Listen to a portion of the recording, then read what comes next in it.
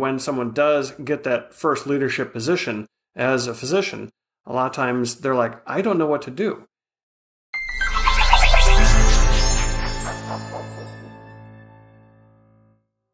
Hi, everyone. We're so glad you're here at Doc Working, the Whole Physician Podcast. I'm Jill Farmer, lead coach at Doc Working and co-host of the podcast. And today I'm really excited to be talking to you about physician mentorship and leadership. But first, remember, we're always brought to you by Doc Working Thrive, our program where you can get some leadership training, individual coaching, peer mentorship, all kinds of ways to support you in your practice and life so that you can thrive at work and at home. And today we are really lucky to be joined by Dr. Rick Nemenek.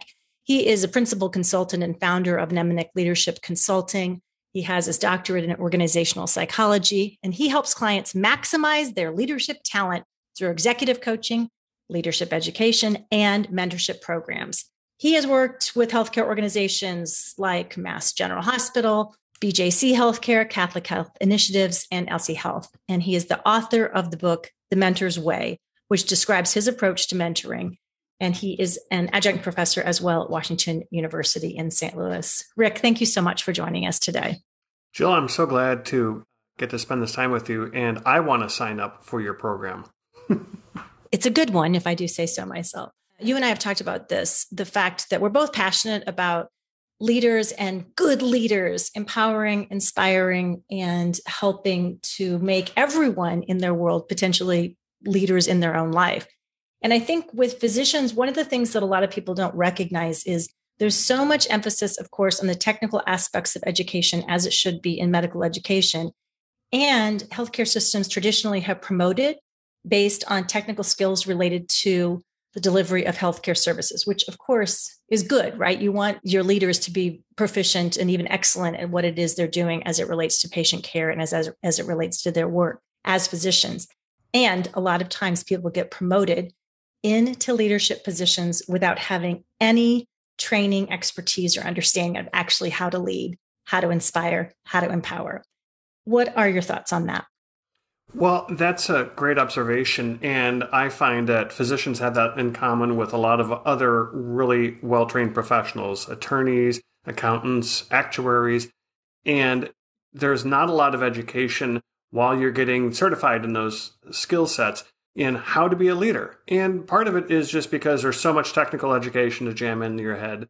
But also I find is a lot of times when you do try to teach that stuff at that level, it really just becomes theoretical because I'm not practicing it right away versus all your technical skills you are practicing. You're getting a chance to put into what you're doing and get some feedback on how that's going. And so I think that a lot of organizations, a lot of medical schools and law schools don't put a lot of emphasis on it. Some are doing more, and I think that's really great. But it's something that I think is really lacking. And so when someone does get that first leadership position as a physician, a lot of times they're like, I don't know what to do. And then they start thinking about, all right, well, who are the good leaders I've had? Who are the ones I look up to, I respect, I really admire, and I'm gonna try to be like that person. Or sometimes they think, oh God, I've had this awful leader and I'm not going to be like her. She was terrible and I'm going to be the opposite of that. But other than that, they're kind of winging it.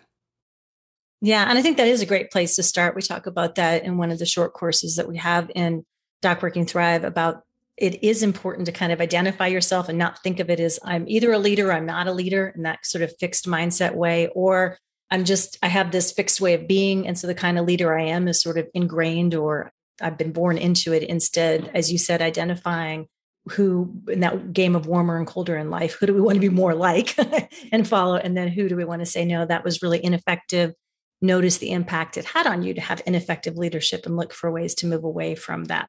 So another great point you made, obviously, is, some of the training, if you can say there needs to be more training in medical education, that would be great, but it also would be, in some cases, training in a vacuum. So the reality is once you get into real life situations, that's where you get to emphasize the knowledge and practice, right, to improve leadership skills. So how does somebody gain knowledge and practice so that they can become better leaders as they move into leadership opportunities? One thing is to get feedback on a pretty regular basis. Once you're in a leadership position, don't be afraid to get feedback. Ask for feedback. Make it easy for people to give you feedback. So find out, early on, hey, I'm just trying this out. I'm just winging it. And here's the tough thing, is you have people whose job relies on them to be an expert and be really good at something. And the people that they're leading look at them in a clinical sense and expect them to have the answers and know what they're doing and be awesome. And then it's difficult for that same person to, on the leadership side, say, I'm actually kind of faking my way through this, so I'm going to need you all to give me some feedback. And that creates a dichotomy in the feedback giver's mind, because on the one hand, they're used to this person, whom I give that person feedback. They're the physician. They're the ones who are in charge of whatever we're doing here. And on the other hand, it's like, but you're not really necessarily expert leader, so it is okay for me to give you feedback there. And so I think one thing that some physicians have figured out, not many, is how to make it safe for the people they work with to give them feedback on their leadership. Yep, that's right. Because there's a lot of still, I find, compared to other industries I work in and have worked in doing training through the years, time and stress management training across a variety of sectors, that there is still some old school hierarchical stuff going on in medicine that has really worked its way out of a lot of other industries in the same way. And so I want you to say a little bit more about making it safe to give and receive feedback and why that hasn't necessarily been available in the past, but why it's important for that to change. Well, one thing is because 360-degree feedback instruments and tools have been used mostly by big corporations for professional leadership programs. And so it's something that hasn't been used a lot in medicine. Now, it does get used on the administrative side of medicine a bit. And so the folks who come in with a more administrative background, they are getting 360s, but they don't often think to have the physician leader get a 360. So the tools are coming into the space and becoming more available. But I think the experience with them is still not quite as deep as in other areas of leadership. So I think when you think about making it safe, one is creating a channel for someone to give you feedback confidentially or anonymously like that. But the other way is to really lower the bar and to just demonstrate some humility and say, I know I'm in charge of this clinic, I'm in charge of this department, if I'm in an academic setting, and I am supposed to be really good clinically, but I'm trying to figure this leadership stuff out. And so I do need to know what am I doing that's getting in your way? What can I do to make you be more successful? And I think a lot of times leaders in general don't think about that. They don't think about their job is to make the people they're leading be more successful. And so that's one question that can really open things up is what can I do to make you more successful? What can I do to make your job easier? What can I do to help you help our group, help what we're doing here? And so I think asking the question, and then when people do give you feedback, fighting the temptation to argue with them and get defensive. And I think a lot of times, and this is not just true of physicians, that a lot of leaders, when they start getting feedback, they know they should ask for it, but when they start getting it, they're like, well, let me explain something to you. Let me tell you why that is. Or I'm not really sure I see it the same way as you. And like you said, we already have a hierarchy difference. There's already a power differential. Now imagine that person you're trying to get some feedback to, and they showed a little bit of humility saying they'd like some, and then you give some, and they shut you down. Or how likely are you to want to do that the next time? And so you're teaching people how you want to take feedback by the way you take feedback. Very powerful. I recently interviewed Ryan Nemec, who is one of the leaders in the idea of strengths, putting values and strengths in action. And he talked about the idea that humility is often underutilized in workplace settings, but one of the ones that makes people feel most connected and to see each other as humans. And he said one of the most simple ways that we could put humility into action is by listening better. And so I love how you reminded us that being better listeners as leaders makes us better leaders.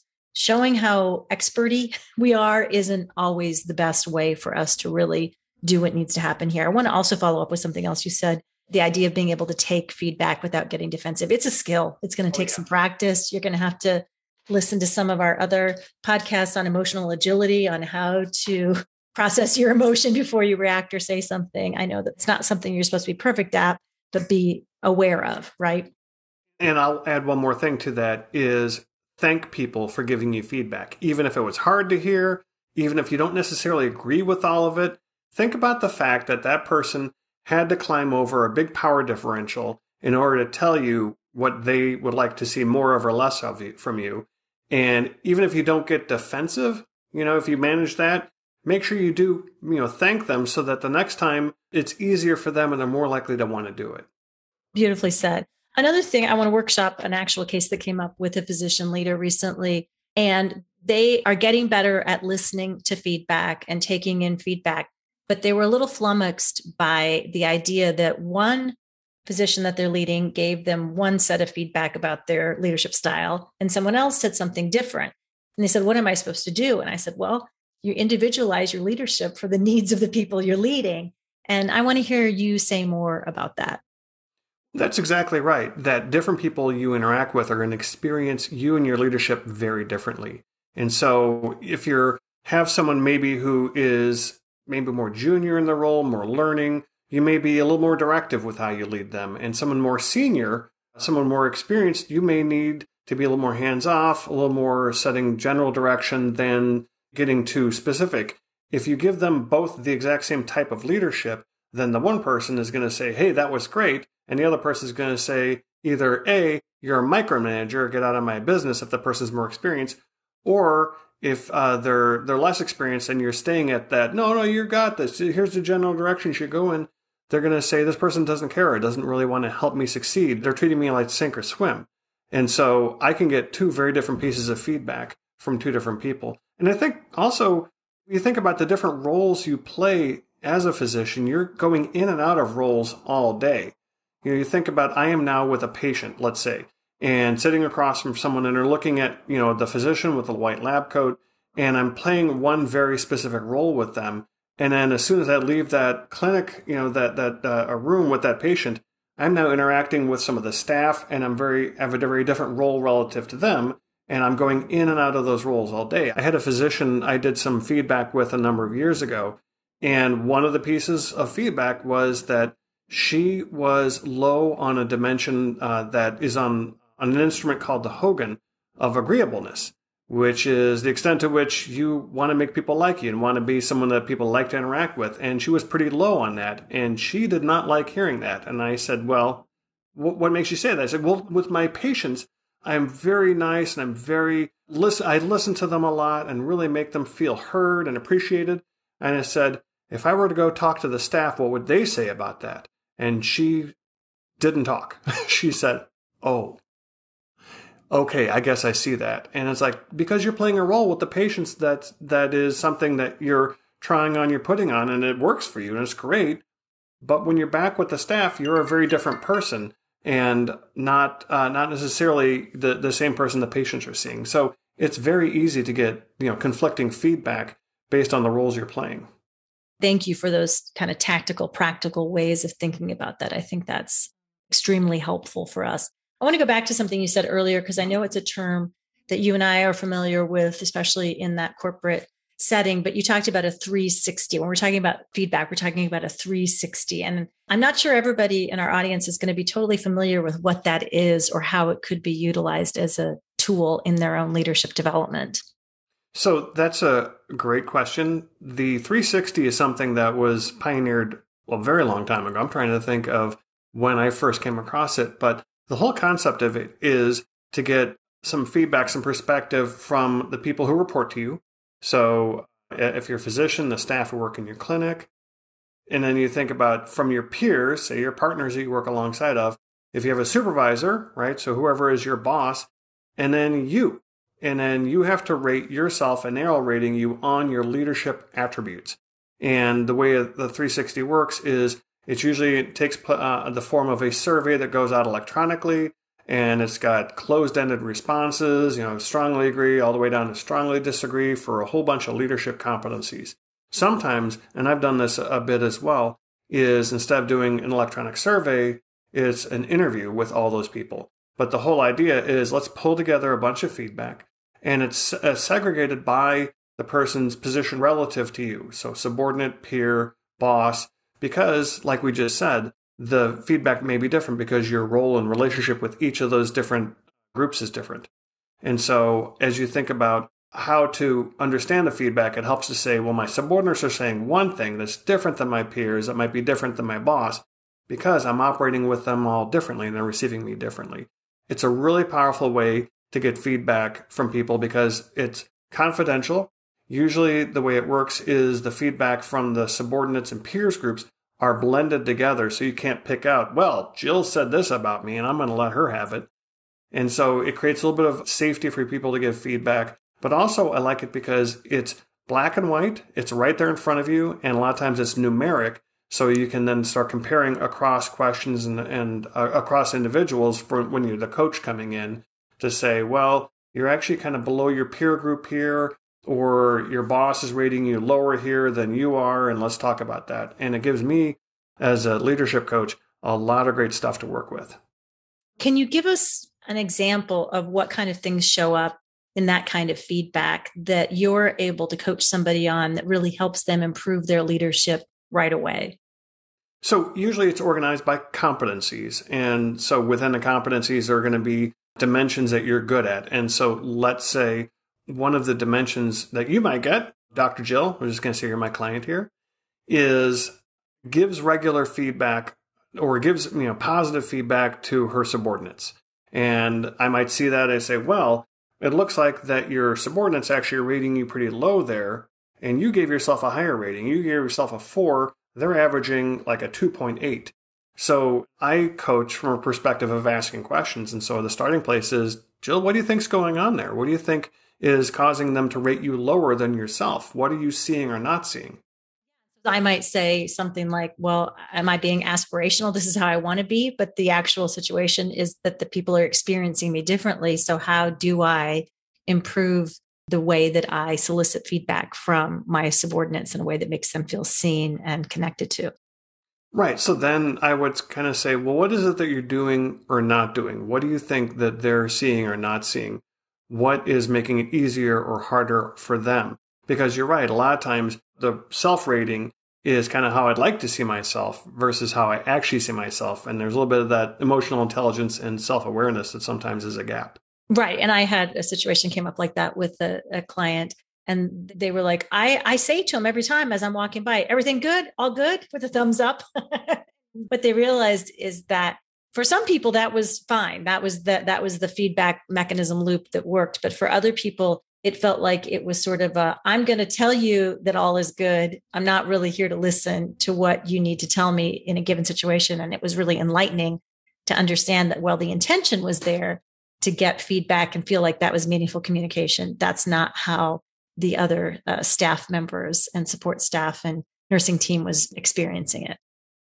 Well, exactly. If you ask a closed-ended question like that, is everything good? And you say it kind of in passing, the message you're saying is, I don't really care what your answer is because I got to move on to the next thing, but I do want to have a positive interaction with you. So I'm going to say words to you that might make you feel good, but really are just words I'm saying at you as I'm going by. And so I might think, hey, I'm doing a good job. And they might think that person does not care about me. So we've talked briefly about some of the mistakes that can be made in leadership. So one is not getting feedback, making assumptions, and not taking that feedback in and making a difference.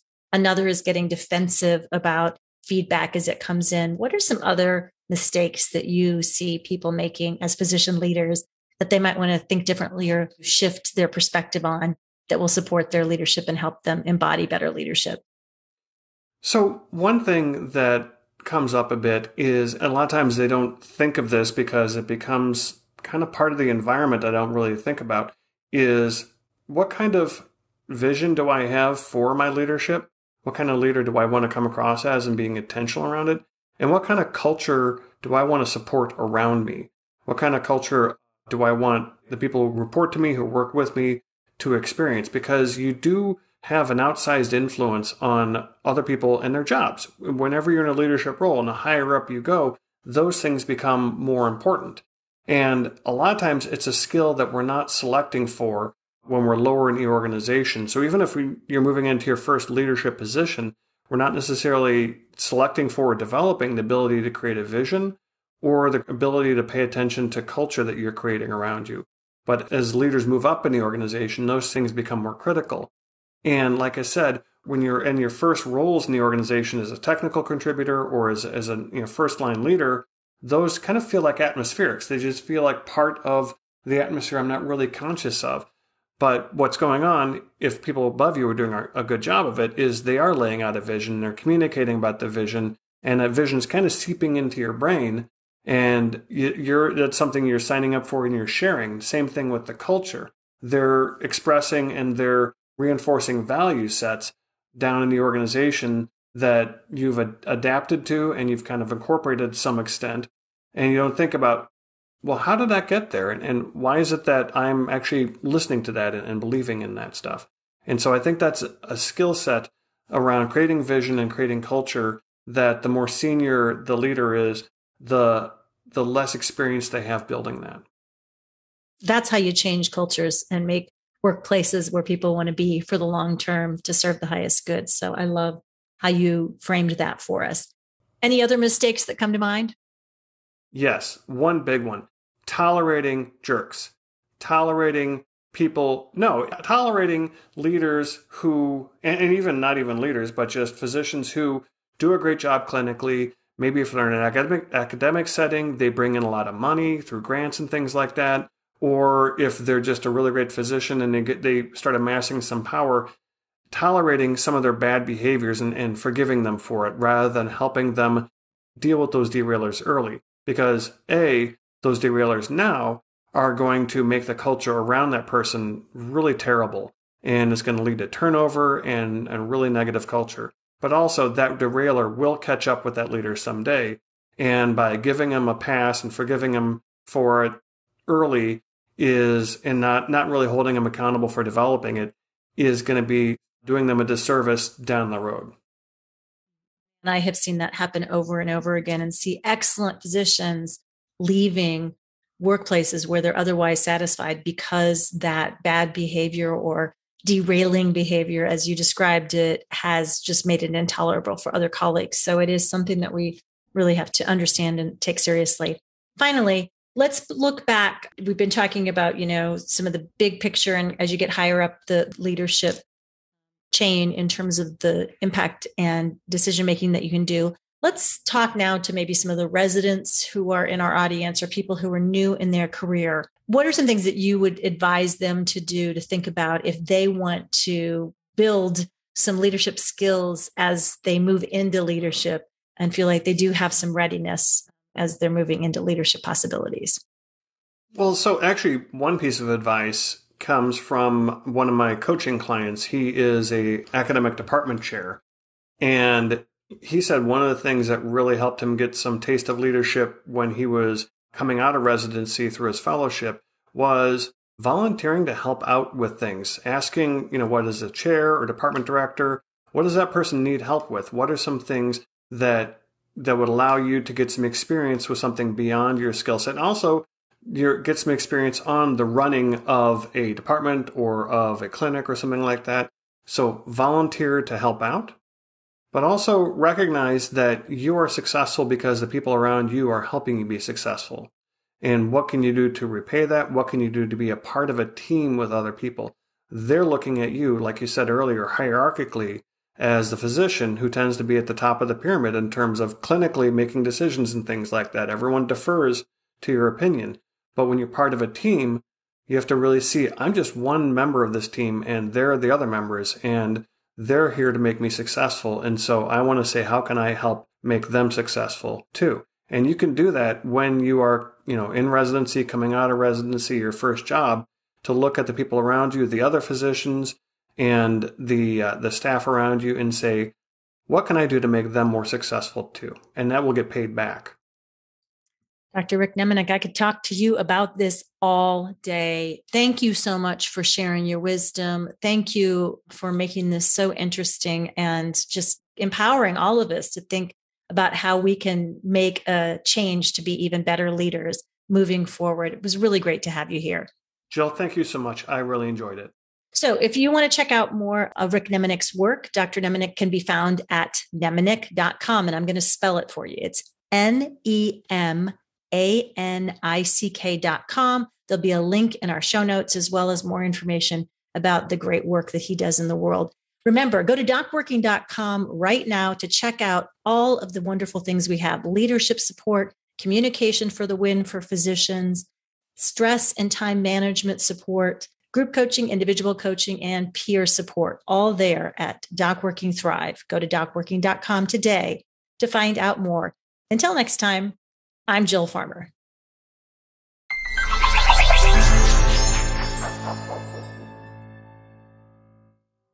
At DocWorking, we're here to help you maximize your potential on your own terms and help you live your best life. You told us what you need and want, and we built this for you. Whatever your journey is, you have options. You can choose to live the life you want to live. We see you. We get you. And now let's get you in the driver's seat of your own life so you can find purpose in your work and everything you do and every choice you make. Top executives, athletes, actors, all achieve greatness with the support of professional coaches. As a healthcare professional, you deserve ongoing coaching support toward achieving your career goals and living your best life as you define it on your own terms. We have created this specifically for you with CME credit at docworking.com. Please go to docworking.com and check out our quick Balance to Burnout quiz to see where you are on the Balance to Burnout continuum right now. The results might surprise you. Taking this simple first step may change your life for the better. And until next time, thank you for listening to DocWorking, the Whole Physician Podcast.